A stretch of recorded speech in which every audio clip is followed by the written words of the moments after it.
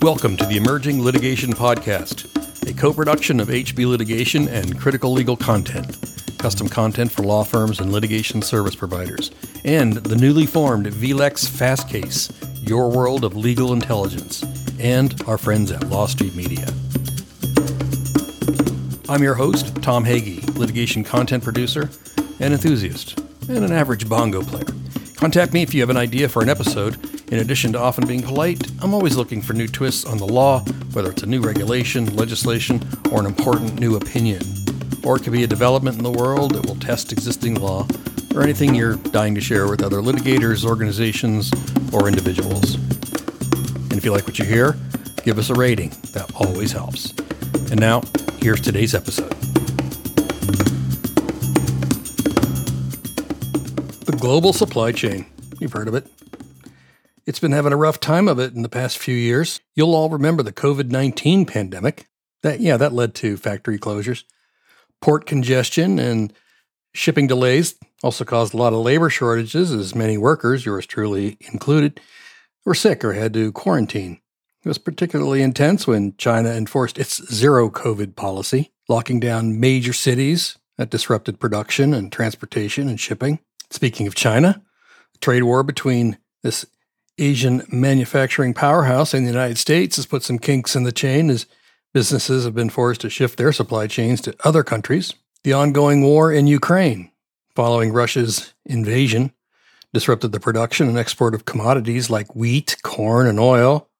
It's also caused disruptions to the shipping industry as a lot of ships, they divert to avoid the war zone. And you'll all remember a couple of years ago when there was a container ship called the Ever Given, when it ever got stuck in the Suez Canal for 6 days. That was March 2021, jamming the canal, a major shipping route between Europe and Asia. Yeah, that caused major disruptions. Not to be outdone, Mother Nature's added her hurdles, natural disasters like hurricanes and floods.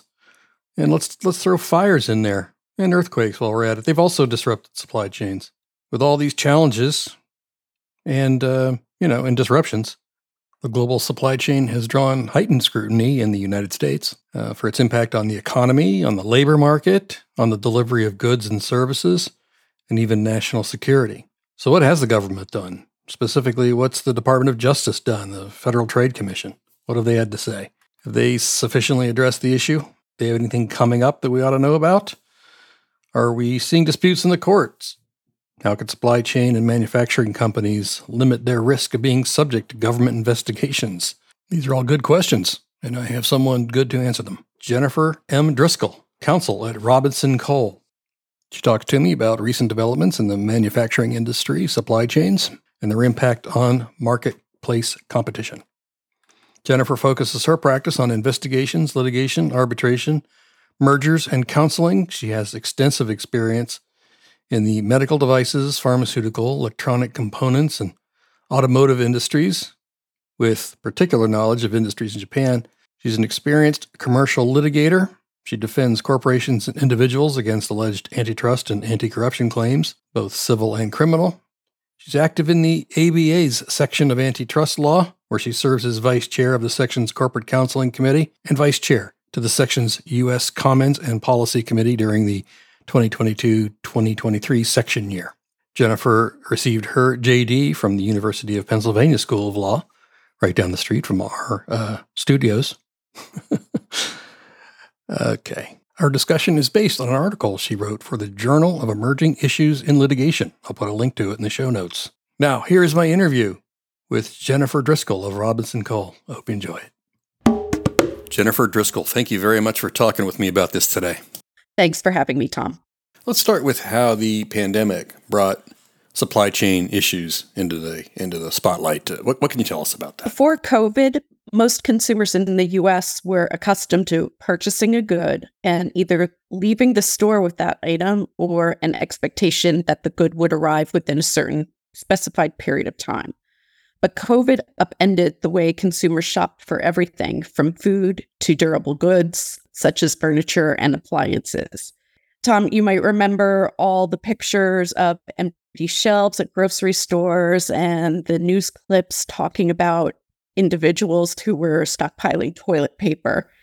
For some Americans, this was the first time they experienced scarcity. And the fact that some of the scarce items were personal protective equipment, such as masks and hand sanitizers, made the awareness of this scarcity more acute. Now that the pandemic has subsided, and because of the supply chain challenges that are still plaguing the United States, the log jams and the back orders, for example, President Biden and the government agencies have announced increases in enforcement. In February 2021, President Biden announced that the Department of Justice Antitrust Division would closely examine companies and executives that may affect supply chain disruptions because of anti-competitive behavior. Then, in November 29th, 2021, the FTC announced its own inquiry into the causes behind ongoing supply chain disruptions and how these disruptions are causing serious and ongoing hardships for consumers and harming competition in the U.S. economy. 9 companies, including Walmart, Amazon, and Tyson Foods, received orders to file special reports within 45 days of receiving the FTC order that described, among other things, 1, any disruptions that they experienced, 2, the top 20 suppliers that had the biggest impact on their business, and 3, which disruptions had the greatest impact on their business. In light of this, post-COVID, companies are reevaluating their own supply chains and looking at the different costs of energy, labor, and transportation, all of which could be contributing to the bottlenecks. So what was the overall impact on the supply chain by the disruption caused by the pandemic? And what are companies doing out there to mitigate the impact of disruptions like that? Ernst & Young, they did a great study recently about how COVID impacted supply chains and how these companies can build resilience.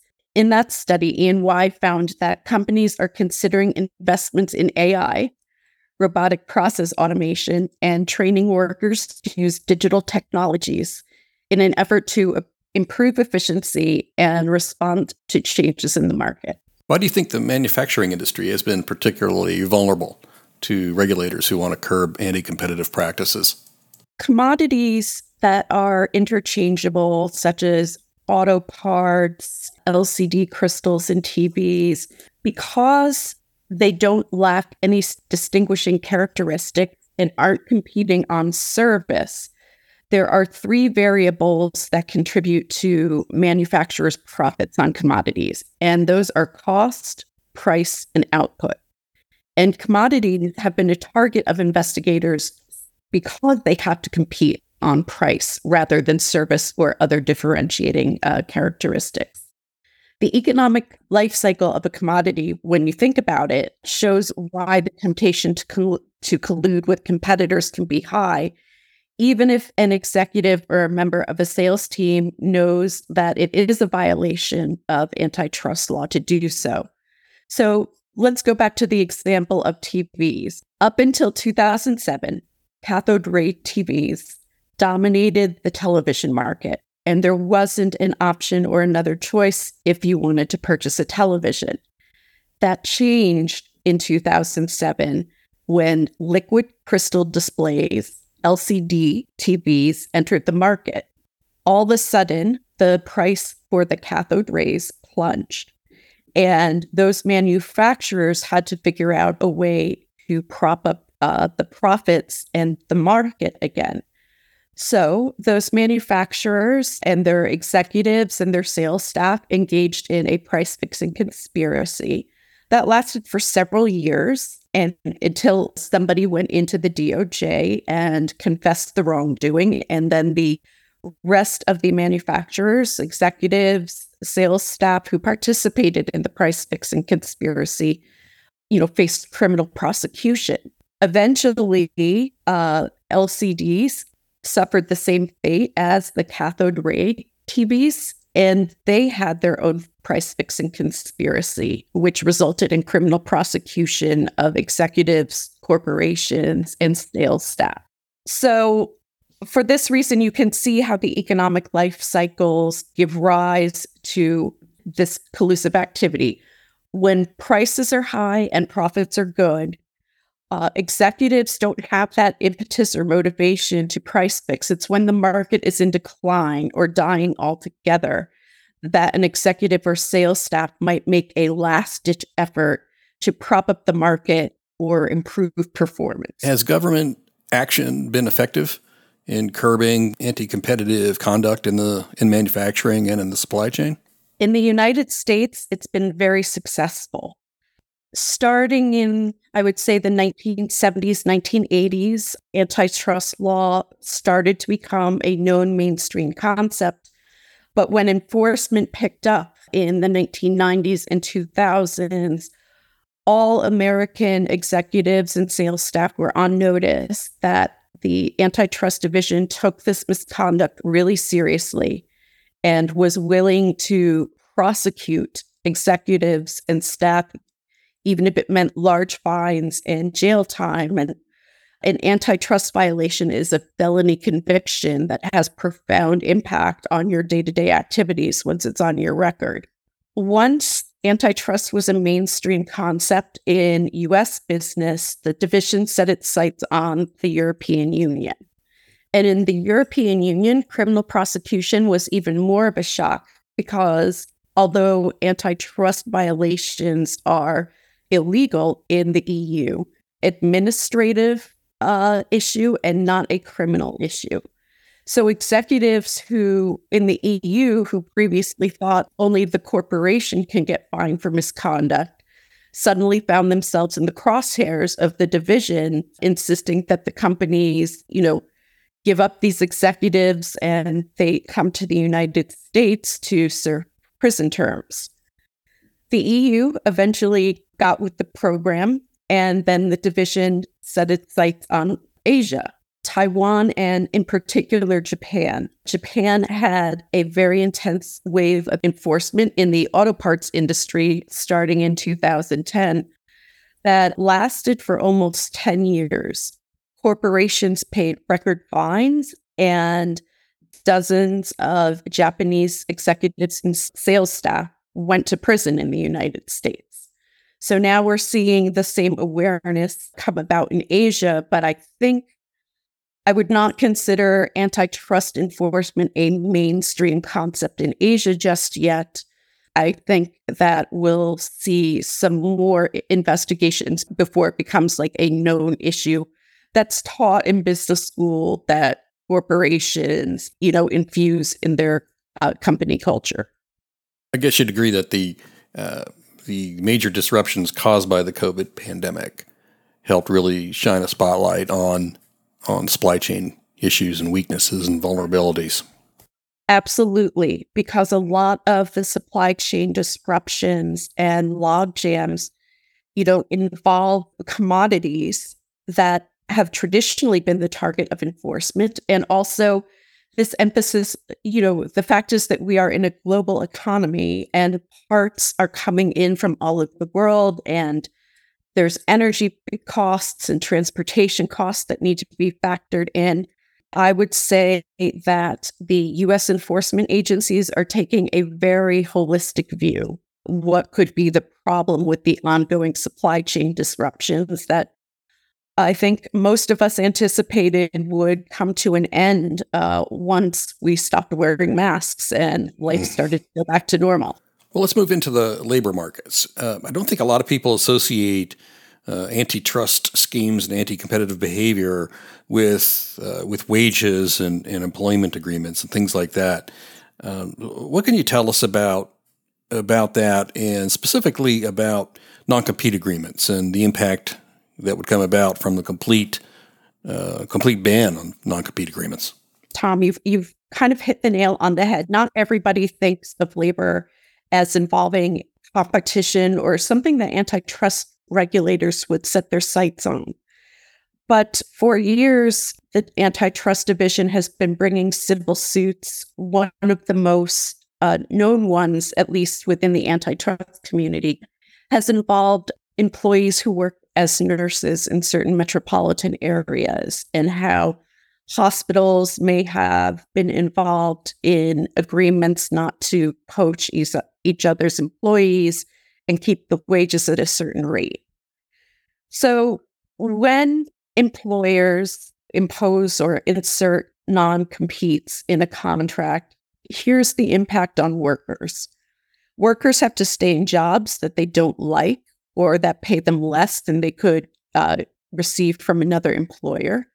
This lack of labor mobility then distorts the market and it depresses wages by holding workers captive in a job they don't like. When unemployment is high, wages will go down because there's like 2-3 qualified job applicants for every opening.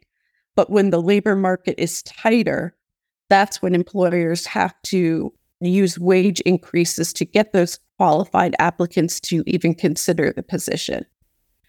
So then in terms of high wage earners, the covenants not to compete or solicit their own contacts for business suppresses competition as well and removes a potential rival or competitor for several months to several years who could really, potentially shake up the market by bringing in a rival or competitor business. But that said, employers often have legitimate reasons for wanting to enter covenants not to compete, particularly where intellectual property and proprietary information is involved. If you have an employee who you invest a lot of resources in, who sees the company's IP, who sees their research and development and innovation tracks, when that employee leaves, he or she takes the IP with him or her in the sense that whatever that employee has seen or heard or learned is still in the mind. Right. And it's difficult then to let go of an employee, taking that body of knowledge and expertise to a competitive threat. So, Chair of the FTC, Lena Khan, has a proposed rule out there to ban non-competes. She's very much against them for the reasons we discussed. They're perceived as anti-competitive and terrible for workers. What can you tell us about that? Chair Khan is acting under the authority of an executive order that President Biden issued in 2021, ordering the federal agencies, but in particular the FTC and the Antitrust Division, to look at problems in the labor market for many of the reasons that I just mentioned, in recognition of the fact that when people are stuck in a job that they don't like or pays less, that affects competition in the labor market. So the FTC has proposed a rule that would generally prohibit employers from using non-compete clauses. And the FTC's new rule would make it illegal for an employer to enter into or attempt to enter into a non-compete with a worker, to maintain a non-compete with a worker, and to represent to a worker that under certain circumstances, he or she is subject to a non-compete. The proposed rule would apply to independent contractors and anyone who works for an employer, whether paid or unpaid. So it's even capturing interns, arguably. And perhaps the most dramatic provision in the proposed rule is that it would require employers to rescind existing non-competes and actively inform workers that they are no longer in effect. What do you say the prospects are for this proposed rule? What are some of the arguments for and against it? So the rule has generated a lot of controversy among the lawyers in DC, at least. The first question is whether the FTC has authority to propose and implement such a rule, notwithstanding President Biden's executive order on labor. And even those who are in favor of some sort of non-compete, particularly with respect to low-wage workers, which, I'll get to in a little bit, don't think that the FTC is the right agency to implement that. I will note that the FTC received so many comments during the period for soliciting public comments, and that number was 27,000, that they've had to table further discussion of the rule to 2024. That's how hot an issue this is, not only for corporations, but for the average American who, goes to work every day. Let's just assume that the FTC gets some or all of its proposed rule implemented. It's highly likely that somebody's going to sue over the rule and that it will make its way up to the Court of Appeals and then ultimately the Supreme Court, because this is a very weighty issue that will have tremendous impact on how other agencies can operate under executive orders. And so you're going to have an interesting tension between an activist FTC that has been willing to challenge and even litigate cases, even if there's a sense that they might lose, and the conservative Supreme Court, which is, shifting and reconsidering precedents that, some consider to be well established. So the activist FTC versus the conservative Supreme Court, I think in this case, Chair Khan is outnumbered. And, she could do all this hard work and the FTC could implement a rule that really makes sense, but lose the battle on grounds that the FTC does not have authority and the Supreme Court agrees.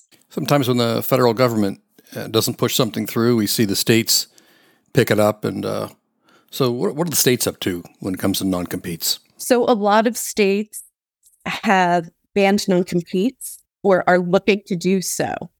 But what's interesting is that 18 state attorney generals, including Illinois, New York, Rhode Island, and California, submitted one of the public comments in support of the proposed rule that's been proposed by the FTC. Some of those states enacted non-compete legislation on their own, like California, and some have not.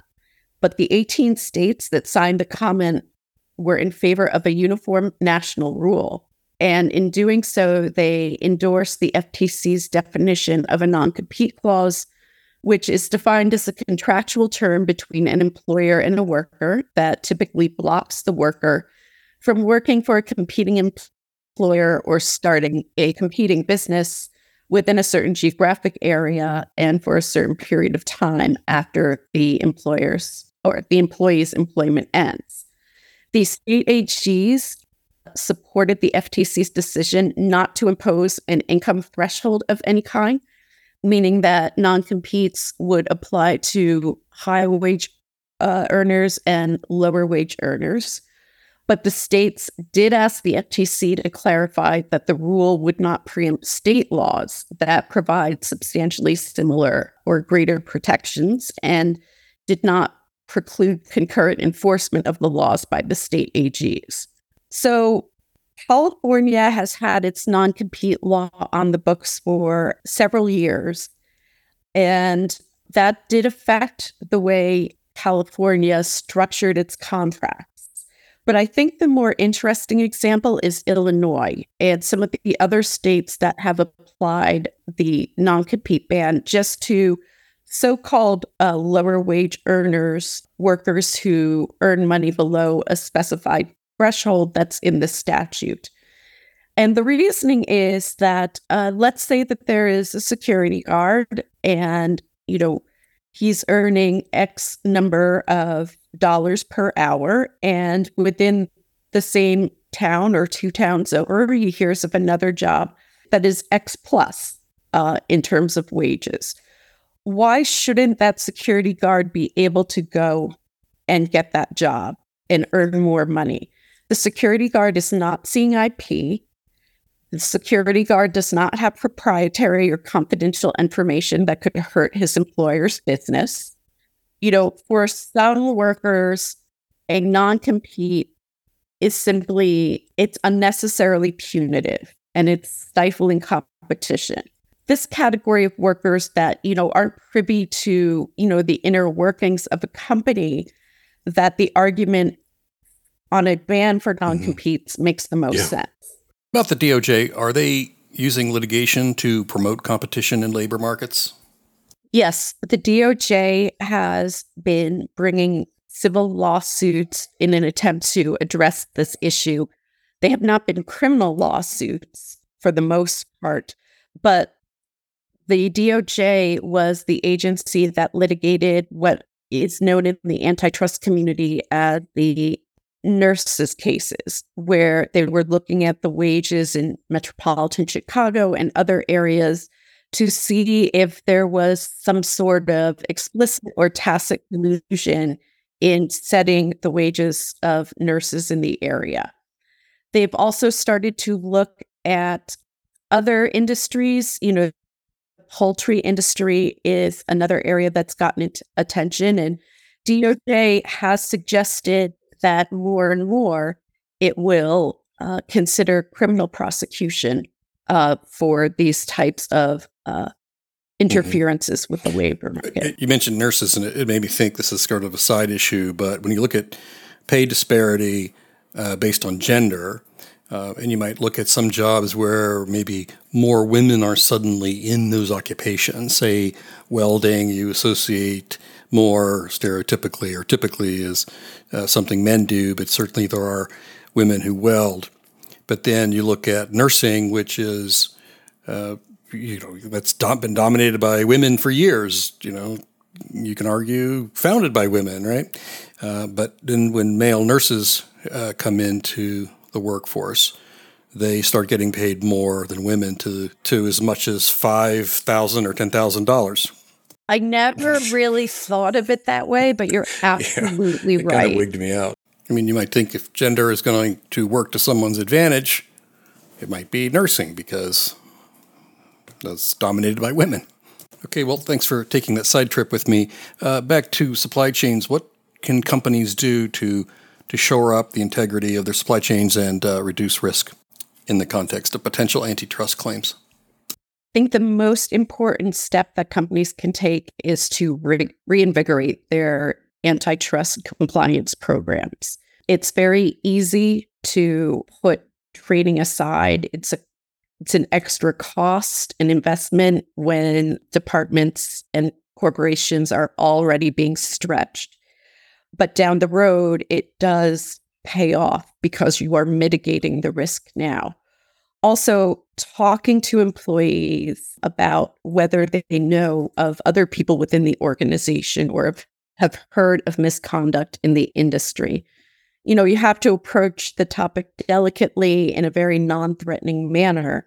But if you discover that there is a problem within the company, in addition to remediating it, you can also self-report to the antitrust division and get what's called leniency, where in exchange for self-reporting and, in the process turning in your competitors and, colluders, you are, for the most part, exempt from criminal fines, and most executives do not face criminal consequences either. What do you see for the future? Do you see regulators continuing to clamp down on anti-competitive behavior in manufacturing?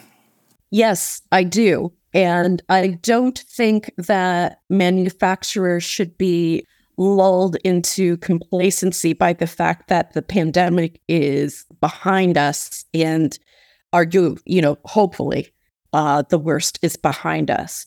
There's a statute of limitations for antitrust violations that's 4 years after the date of conduct or after the date of the discovery of the conduct, whichever is longer. So you could think that you're safe and you're out of the danger zone and that, what you did was just a blip on the radar screen and now things have gone back to normal. But when that misconduct comes to light, even if it's several years down the road, the division still has that jurisdictional hook because of the fact that the statute of limitations is triggered when the conduct is discovered. Well, Jennifer Driscoll, thank you very much for speaking with me about this. I really appreciate it. My pleasure. That concludes this episode of the Emerging Litigation Podcast. a co-production of HB Litigation, Critical Legal Content, VLEX Fastcase, and our friends at Lost G Media. I'm Tom Hagee, your host, which would explain why I'm talking. Please feel free to reach out to me if you have ideas for a future episode, and don't hesitate to share this with clients, colleagues, friends, animals you may have left at home, teenagers you've irresponsibly left unsupervised, and certain classifications of fruits and vegetables. And if you feel so moved, please give us a rating. Those always help. Thank you for listening.